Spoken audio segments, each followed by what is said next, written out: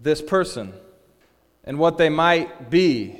And actually, the human mind and heart are quite powerful in building these images or pictures or hopes or desires, and our imagination builds up people to what they might be. And what I found in my own life is that I've got a pretty strong imagination, and pretty much everybody that I meet, for the second, third, fourth time, the more and more I get to know them, the more and more they sort of are different than the picture that I've painted in my head. And lots of times, it's not their fault, it's just I have a tendency to put more value on someone in one sense than's really fair. I'll use the example of being a pastor. I'd never been a pastor before, so I'm pretty new to this job. But what I used to do with pastors is I used to sort of put them up on a pedestal and think, wow, they must be this ultra-spiritual, holy, just righteous person, and they just when they read the Bible, it's like it just jumps off the page, and they just understand God, and they're walking with Him in the park, and it's amazing. But then you meet real pastors, and you realize they're just normal guys. So I'm just tell you, I'm a normal guy. There's nothing special about me. I'm no different than you. And actually, once you get to meet me, I might disappoint you, because you might have created an image in your head, and your imagination might have said, this is what I think I want a pastor to be. And it's actually good to learn to maybe crush those imaginary pictures that you create of people and things. Another good example would be Disneyland. Disneyland seems awesome up until the point that you walk into it. Yes, you hear me? Because there are thousands upon thousands of screaming kids running around. It's not like the commercials. Now, it's amazing in its own right, and if you're going to Disneyland, you're going to love it. But it's just not what you expected it to be. So almost nothing in life lives up to the hype that we are able to create around it. Almost nothing lives up to the hype. But there's one thing that actually does. And it actually surpasses anything that our imagination can place on it. And that one thing is the kingdom of God. And as we've been going through the parables, we've heard Jesus talking about the kingdom of God. And I don't know if you've noticed this, but lots of times He's talking about this is how you get the kingdom of God, and this is how you miss out on the kingdom of God, and please don't miss the kingdom of God because you don't want to. But it begs the question, why do you want to experience the kingdom of God? What's so special about the kingdom of God? Why is it so valuable? I don't know if you've been thinking about that as we've gone through this series. Why is the kingdom of God so valuable? Why is it the one thing that lives up to the hype and actually surpasses the hype? Maybe you don't even have a hype about the kingdom of God. It's the one thing that's better than advertised. So we're going to look at that today. Why is the kingdom of God so valuable? And the first thing that I just want to point out is that Jesus tells us how valuable it is. And so we're going to look at that in Matthew chapter 13. So if you're there with me, we're going to look at two mini parables that talk about the value of the kingdom. So starting in verse 44, Jesus says this. He says, the kingdom of heaven. And what you have to understand is anytime you see this phrase, the kingdom of heaven, it's synonymous with the kingdom of God. And the reason why sometimes you see kingdom of heaven, sometimes you see kingdom of God is because the Jews had such reverence for the name of God that they often substituted God with something else, often with heaven. So the kingdom of God and the kingdom of heaven are synonymous. So the kingdom of heaven, or the kingdom of God, is like treasure hidden in a field, which a man found and covered up. Then in his joy he goes and sells all that he has to buy that field. I'm going to read you the next parable. Again, the kingdom of heaven is like a merchant in search of fine pearls, who on finding one pearl of great value went and sold all that he had and bought it. Now, what's interesting about these two parables about the value of the kingdom of God is that the first gentleman stumbles upon the kingdom. He's not actually looking for it. He stumbles upon it, but once he stumbles upon it, he recognizes its great value, and he sells everything else that he has in order to buy the field in which he found that treasure. The second man is actually looking for the kingdom of heaven. He's looking for the pearl of greatest value, and he finds it. And when he finds it, he does the exact same thing, sells everything else so that he can buy that pearl, so that he can have the kingdom of God. So I hope this is pretty clear, that if Jesus is telling the truth, that the kingdom of God is so valuable that losing everything on earth but getting the kingdom is a happy trade-off. It's not an unfortunate trade-off, it's a happy trade-off. You could say the cost of everything in the world, giving up everything in your world, is worth it to have the kingdom of God. Why? These are pretty clear passages that this is what Jesus believes the kingdom of God is like. It's this valuable. But why is it so valuable? Well, you got to understand what the kingdom of God. And I've had something of an epiphany this week about what the kingdom of God is and how we grasp it, how we encounter it, how we bring it into our life. And the kingdom of God, in one sense, is the reign of God. Meaning, in the kingdom of God, God is the king.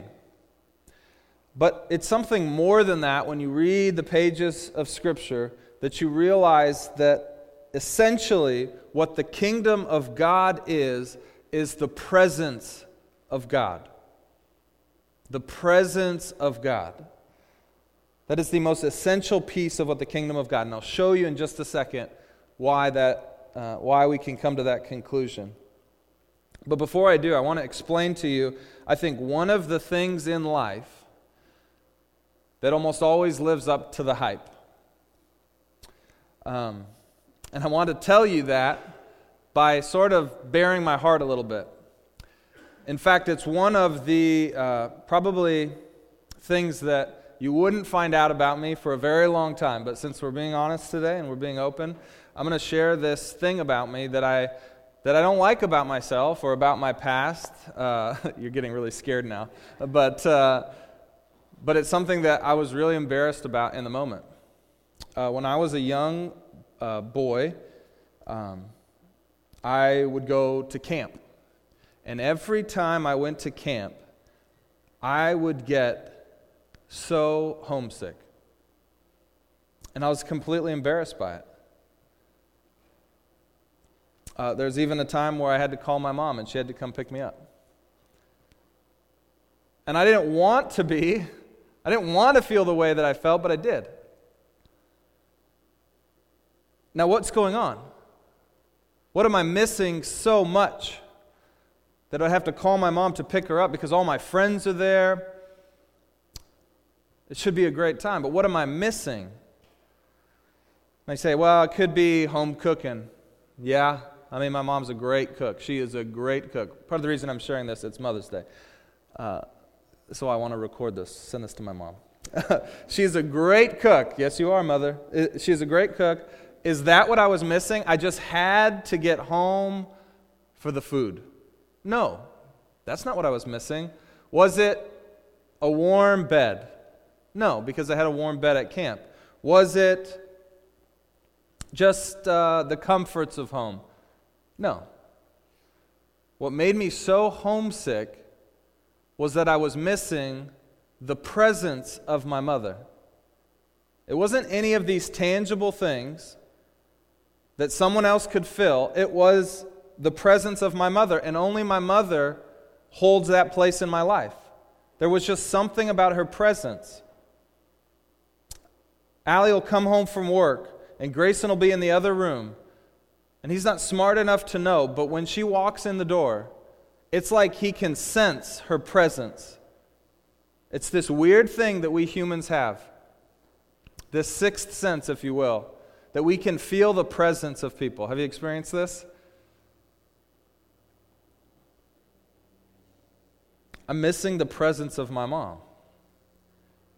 And I think the presence of a mother is one of those things that almost always lives up to the hype. So presence is something that we've experienced, I think all of us, as a powerful thing. Now here's the deal. The kingdom of God is the presence of the almighty, creator, redeeming God come into our life, come into our world. And His presence is the most amazing thing anyone can experience. It's just not one of the best things. It's just not kind of like my mom's presence. It's unique, and it brings a kind of joy that once you've experienced it, you'll sell everything to get that again. It's unmatchable, and that's why Jesus again and again and again says, don't miss out on the kingdom of God, on the presence of God. Now let me explain to you why I believe the kingdom of God is the presence of God. In Matthew 3:2, speaking about John the Baptist, who was a cousin of Jesus, born before him, who was going around the countryside, baptizing people and telling them that the kingdom of God was coming. He was saying, repent from your sin, for the kingdom of God is coming. Here's what it says. In those days, John the Baptist came preaching in the wilderness of Judea and saying, repent, for the kingdom of heaven has come near. This is he who was spoken of through the prophet Isaiah. He's saying, it was predicted that someone would come. And he quotes the prophet Isaiah of the Old Testament, saying, a voice of one calling in the wilderness, prepare the way of the Lord, make straight paths for Him. Why are you preparing a way? Because something is coming. And the thing that is coming is the Lord Himself. Not just another prophet, not just a better way of living, but the Lord Himself is coming. Prepare a way for the Lord. So the kingdom coming into the world is the same as the Lord coming into the world. Now let me read you another passage. Luke 17:20-21 says this. Being asked by the Pharisees when the kingdom of God would come, Jesus answered them. So now this is Jesus talking. He says this, the kingdom of God is not coming with signs to be observed, nor will they say, look, here it is, or there, for behold, the kingdom of God is in our midst. What is he saying? The kingdom of God is in the midst of you. What is he saying?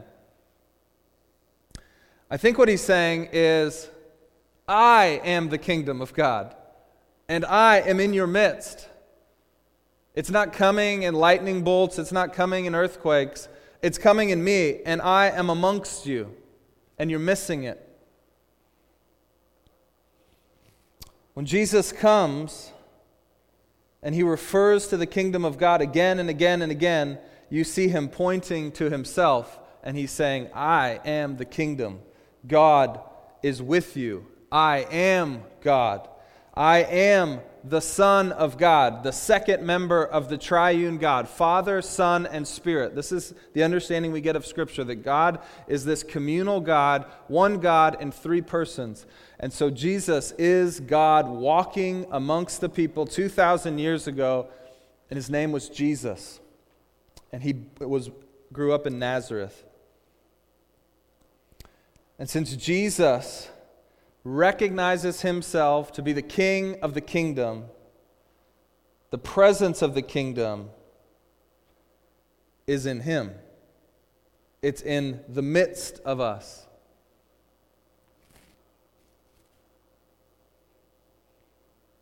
So if Jesus, and he said this again and again, he said, the kingdom of God has come near to you. The kingdom of God has come near to you. The kingdom of God has come near to you. And what is he saying? He's saying, when I come near to you, the kingdom is coming near to you. Matthew 14 says this, and when the men of that place recognized Jesus, now watch this, they sent around to all that region and brought to him all who were sick and implored Jesus that they might only touch the fringe of his garment. And as many as touched his garment were made well. You see, because Jesus was God walking amongst the people, the kingdom of God, the presence of God was in him, that when people recognized who he was and they had faith in who he was, simply touching his garment would heal them. Whatever the kingdom of God touches, and we know this, whatever the kingdom of God touches, the presence of God overshadows it, and what you see is restoration, redemption, the bringing of wholeness, thriving. Those are characteristics of the kingdom. Those aren't the kingdom, because the kingdom is the presence of God. So think about it this way. You say, how do I come near to the kingdom of God? You played the hot and cold game? Somebody closes their eyes and they're searching for something. Well, I guess they don't have to close their eyes. They could just be searching for something. Maybe you've hidden it. And they take a step and you say, cold. They take a step this way. Hot, hotter, cold, colder. And then you're back like this. You play this game? You can literally do this game with Jesus. If you're searching for the kingdom of God, you can know if you're getting hot or cold by if you're stepping closer to Jesus, because he's the presence of God. He's Marco Polo before there was a Marco Polo. And we're searching for him because in him is the fullness of God, and in the fullness of God is the kingdom of God, and it changes everything that it touches. He could walk down the middle of a crowded path, and all who had faith that touch him are transformed. We saw it when he walked, and now we have access to that same Jesus, to the presence, through the Spirit that he sent to all believers. He said, I must go so that the Father can send the Spirit, and through the Spirit we too have access to the presence of God. And in that presence is power, the power of restoration and redemption. This is why Jesus says, if you find this kingdom, translation, if you find me, it would be worthwhile for you to sell everything you own, if necessary, in order to keep hold of it, in order to keep hold of me. We see this in the story of the rich ruler, if you know this, where Jesus says, you have to sell everything and follow me. He doesn't require all of us to do that, but for some of us, that's what it requires. The transformative, life-breathing power of God's presence means that there's no greater treasure. There's nothing. You could accumulate all the treasures of the world, and you stack them up next to the presence of God, no comparison. There's nothing that matches the kingdom of God, his presence. I've experienced this in my life. I've experienced the presence of God, sometimes more strongly than others. And sometimes I've experienced droughts where I feel like the presence of God is far from me, and there's a difference. There is a difference, and it's a real thing. And the epiphany that I had this week that really got me into this mode of thinking was how important, we're talking about at Alpha, how important prayer is. The speaker, Nicky Gumbel, who founded Alpha, says, it's the most important thing that I do. And I had to think about that. Is prayer the most important thing that I do? Now, I've always thought, I think I have a misunderstanding of prayer. You might have this same misunderstanding, that prayer is a means to some other end. And for a lot of us it is. We pray so that we can get something, or we pray because we're scared. But actually, prayer in the sense that Jesus prayed, it's communication with God, but it's more about the coming into the presence of God. And so, if we are prayerful, part of the issue is we only think of prayer as a verb, but what if it was an adjective? Anybody can read the Bible. You can hate God with all your might, and you can read the Bible. But to read the Bible prayerfully is to say, through the words of Scripture, you're trying to come into the presence of God. And if we live a prayerful life, which is to say, if we come into the presence of God, that is the end, that's the goal, that's the kingdom. Life eternal will be life in the presence of God. Now, if this isn't clicking, just keep considering this as you go through your week. What is the end goal? The end goal is the presence of God. And we experience that now by being prayerful people in everything we do.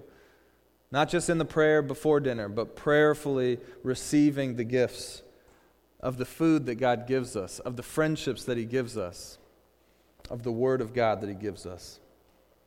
And yet, we have this opportunity to access the presence of God, and yet, human beings, again and again and again, when presented with the invitation into His presence, we reject it. We refuse it. And we come up with some pretty lame excuses as to why we don't want to come into His presence. So turn with me now to Luke chapter 14. And this is actually printed in your bulletin, so you can look there too. It's just going to be a few pages over from where we were. Luke chapter 14, starting in verse 12. And we're going to be looking at another parable known as the parable of the great banquet. And in this parable, we'll see Jesus is going to describe the kingdom of God like a great banquet. And we see this imagery all the time when Jesus talks about at the end of the age, we'll all be sitting at the table of God with God at the great banquet, and He uses it here. And I want you to see what happens. Verse 12. He, that's Jesus, said also to the man who had invited him. The context of this parable is that he's been invited to a dinner with a bunch of the religious elite of Israel, many of whom he had been sparring with, debating with, and many of which who wanted to kill him. And Jesus said this, "When you give a dinner or a banquet, do not invite your friends or your brothers or your relatives or rich neighbors, lest they also invite you in return and you be repaid. But when you give a feast, invite the poor, the crippled, the lame, and the blind, and you will be blessed, because they cannot repay you. For you will be repaid at the resurrection of the just." It's a pretty radical statement that He makes to all these religious leaders who were in the habit, and we are in that same habit, of reciprocity. I'll pick up the check this time, you pick up the check next time. I'll have you over for dinner this time because I know you're going to invite me to your house for dinner. He's saying, don't do that. Invite those who cannot repay you. That's truly a picture of the generosity of God that we see in the kingdom. But we won't dwell there. We'll just kind of throw that at you and let you wrestle with that after the fact. So he goes on. In verse 15 he says, "When one of those who reclined at the table with him heard these things," that's one of the Pharisees, the Pharisee said to Jesus, "Blessed is everyone who will eat bread in the kingdom of God." Right? So this idea of the kingdom of God being this great banquet, it was an idea. And this is Jesus' response. He says this, verse 16. "But he said to him, a man once gave a great banquet and invited many. And at the time of the banquet, he sent his servant to say to those who had been invited, 'Come, for everything is now ready.' But they all alike began to make excuses. The first said to him, 'I have bought a field, and I must go out and see it. Please have me excused.' And another said, 'I have bought 5 yoke of oxen, and I go to examine them. Please have me excused.' And another said, 'I have married a wife, and therefore I cannot come.' So the servant came and reported these things to his master.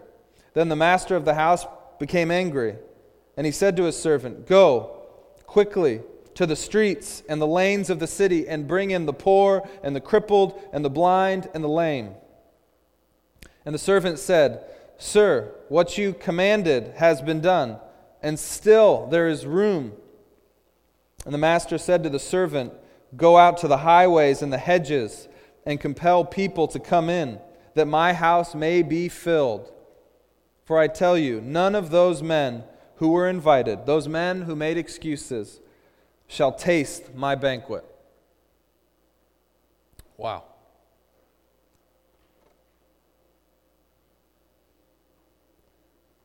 Now, what's so important about the banquet imagery? Is it the food that's served? No, that's not the most important thing about the banquet. Just like the most important thing about me missing my mom was not the food that she cooked. The most important thing about a banquet is that you're being invited into the presence of the host, that you get to be in the room with the master of the house, that you get to be in relationship with him and share life with him. That's why this imagery of the banquet is so important. It's this idea of intimacy with God, intimacy in his kingdom. And so to reject or to make an excuse at the invitation is to reject being in the presence of God.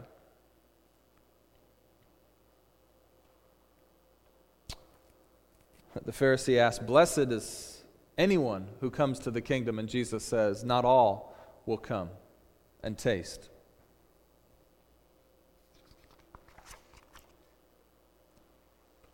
You may have figured this out already, but the host of the banquet is God, God the Father. Those who make excuses, at least in this context, would have been the religious leaders of the day, sort of the first to know about the banquet, the first to know about the kingdom of God, but who often made excuses. Excuses when? When the servant came to tell them it was ready. Who's the servant? That's Jesus, who's come to tell them the kingdom is at hand. The kingdom has come near. Are you ready for it? And they say, "No, we've got to go finish this other thing first."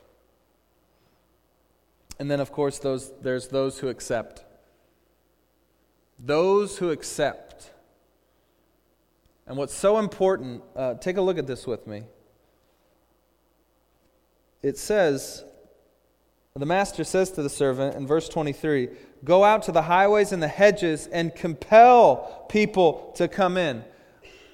You say, well, why do they need compelling? Well, in a sense, they too were making excuses. But their excuses weren't selfish. Their excuses were because nobody told them they were worthy of that kind of banquet. The people that he's talking about here are the Gentiles, the non-Jews. And when Jesus came to them, he would say, "The kingdom of God is near. You can have it. Come to the banquet." And they would say, "No, not us. We've been told for centuries that that's restricted to a certain kind of person." The same would have happened for the Jews, who are those first group of people, who were those that were lame and blind and crippled, because they were told by the religious elite that they weren't worthy of the kingdom of God, that their disease, that their disability was a sign of God's rejection of them. And Jesus comes and he says, "Absolutely not. The kingdom is for you. Come to the banquet." So they need some compelling. They need to be told that this too is a kingdom for you. But let's take a look at those who make excuses. We've got 3 recorded for us in the parable. The first says, I have just bought a field. I must go and see it. The second says, I have just bought 5 yoke of oxen, and I'm on my way to try them out. And another says, I just got married, so I can't come. I've heard each of these excuses because I've said each of them myself. I've said, listen, I've just bought this new property. I've just got this new job. I've got to go tend to it. I've got to spend some time getting it ready, prepping, investing in my career. Once that's over, maybe I'll take you up on your offer. I've also bought new things and said, I've spent some money on these things, these oxen. I'm going to go try them out. I'm going to take some time using them. Maybe once I've sort of gotten bored with these things, I'll take you up on that invitation. And I've also been in relationships where whether it's a marriage or it's not a marriage, where I said, listen, the thing in front of me right now is this new relationship. I've got to invest in this relationship. I don't have time for anything else. If I can just get this part of my life figured out, if I can just figure out who I'm going to marry, get my marriage squared away, kind of get my career and my marriage and all my stuff in order, then at the end of that, God, I'm yours. I've said all of these. But the problem is, if the kingdom of God is the presence of God, there's nothing more valuable, and each of these excuses is exceedingly lame.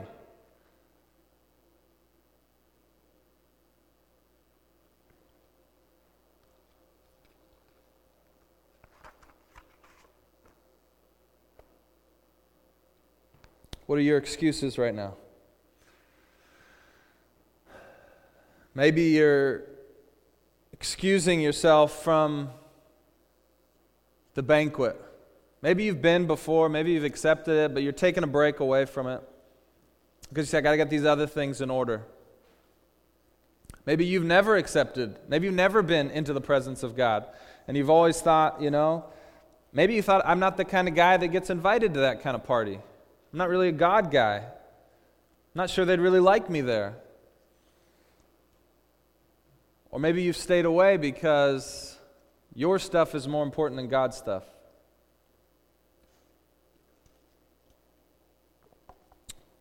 What are your excuses right now?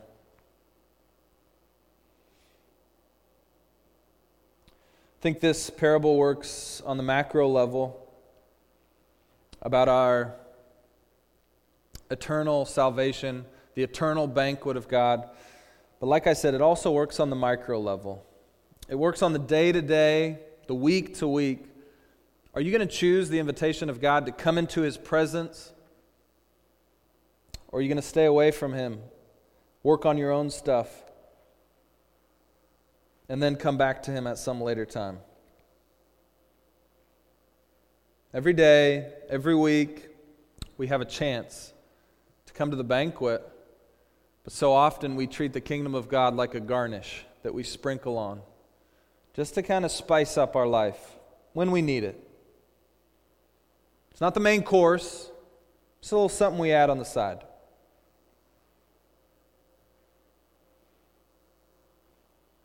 If somebody saw your life and saw that you treated the kingdom of God that way, how valuable would they think it is? When you said, man, you've got to come to this banquet, it's legit, and they see that you only go and hang out in the presence of God once in a while, they're going to be like, it must not be that great. I'm not going to go to that party. You only go a couple times a year, once a month. Must not be that great. People are assigning value to the kingdom of God because they know you're a kingdom person. And if you don't come to the presence of God, very often, they're not going to think it's very valuable.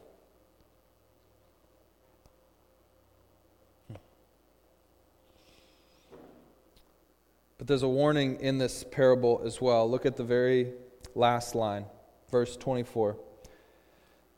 Jesus says, "For I tell you, none of those men who continue to make excuses, those men who I've invited personally, none of them will share in the banquet." And it says, none of them shall even have a taste of the banquet. That's a warning.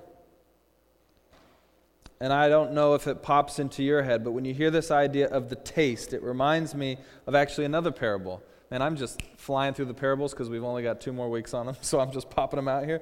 But I want to read you the parable of the rich man and Lazarus, because it reminds me of this idea of if you keep making excuses, you won't even get a taste of the banquet.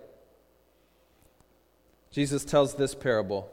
He says, "There was a rich man who was dressed in purple and fine linen and lived in luxury every day of his life. And at his gate, at the gate of his mansion, laid a beggar named Lazarus.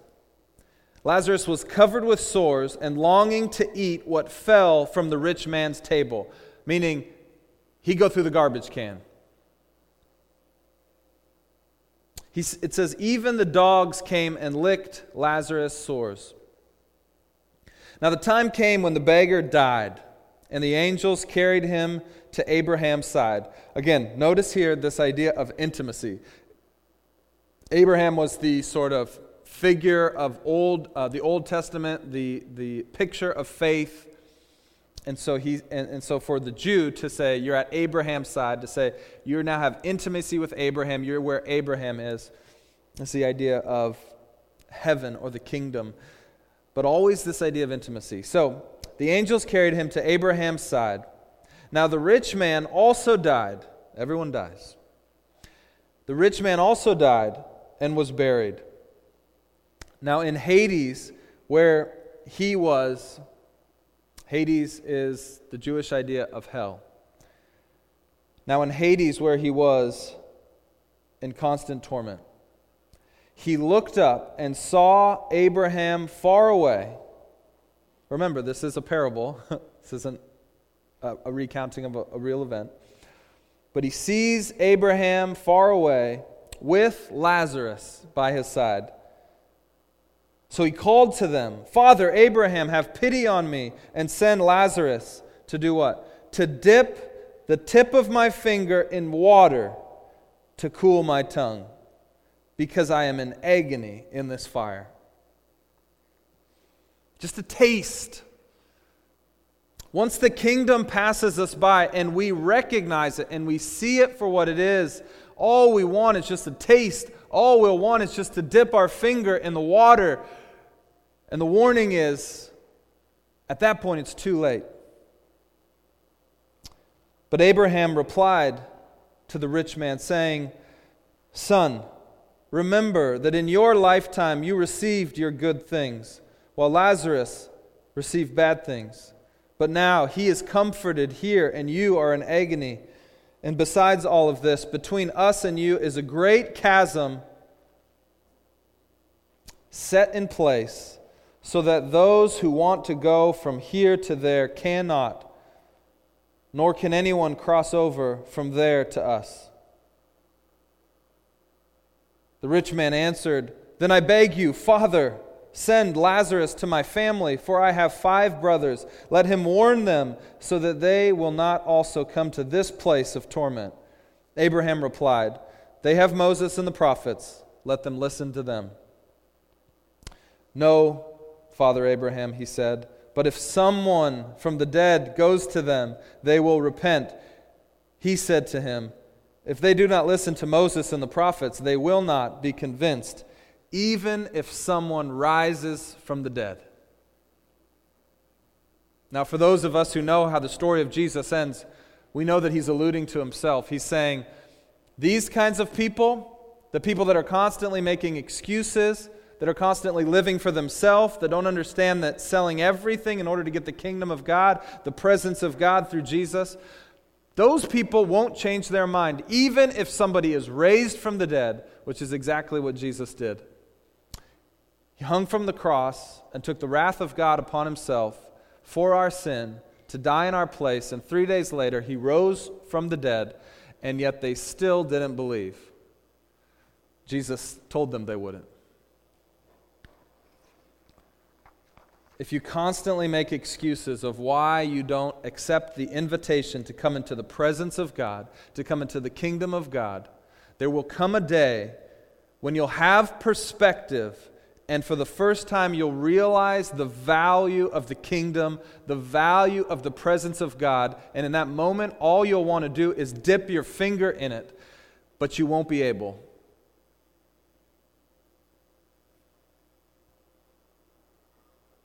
That's why Jesus said it's more valuable than anything. It's why if you find it, sell everything and buy the field. That if you find it, sell everything to buy this one pearl. But it's by faith that we apprehend the value of the kingdom.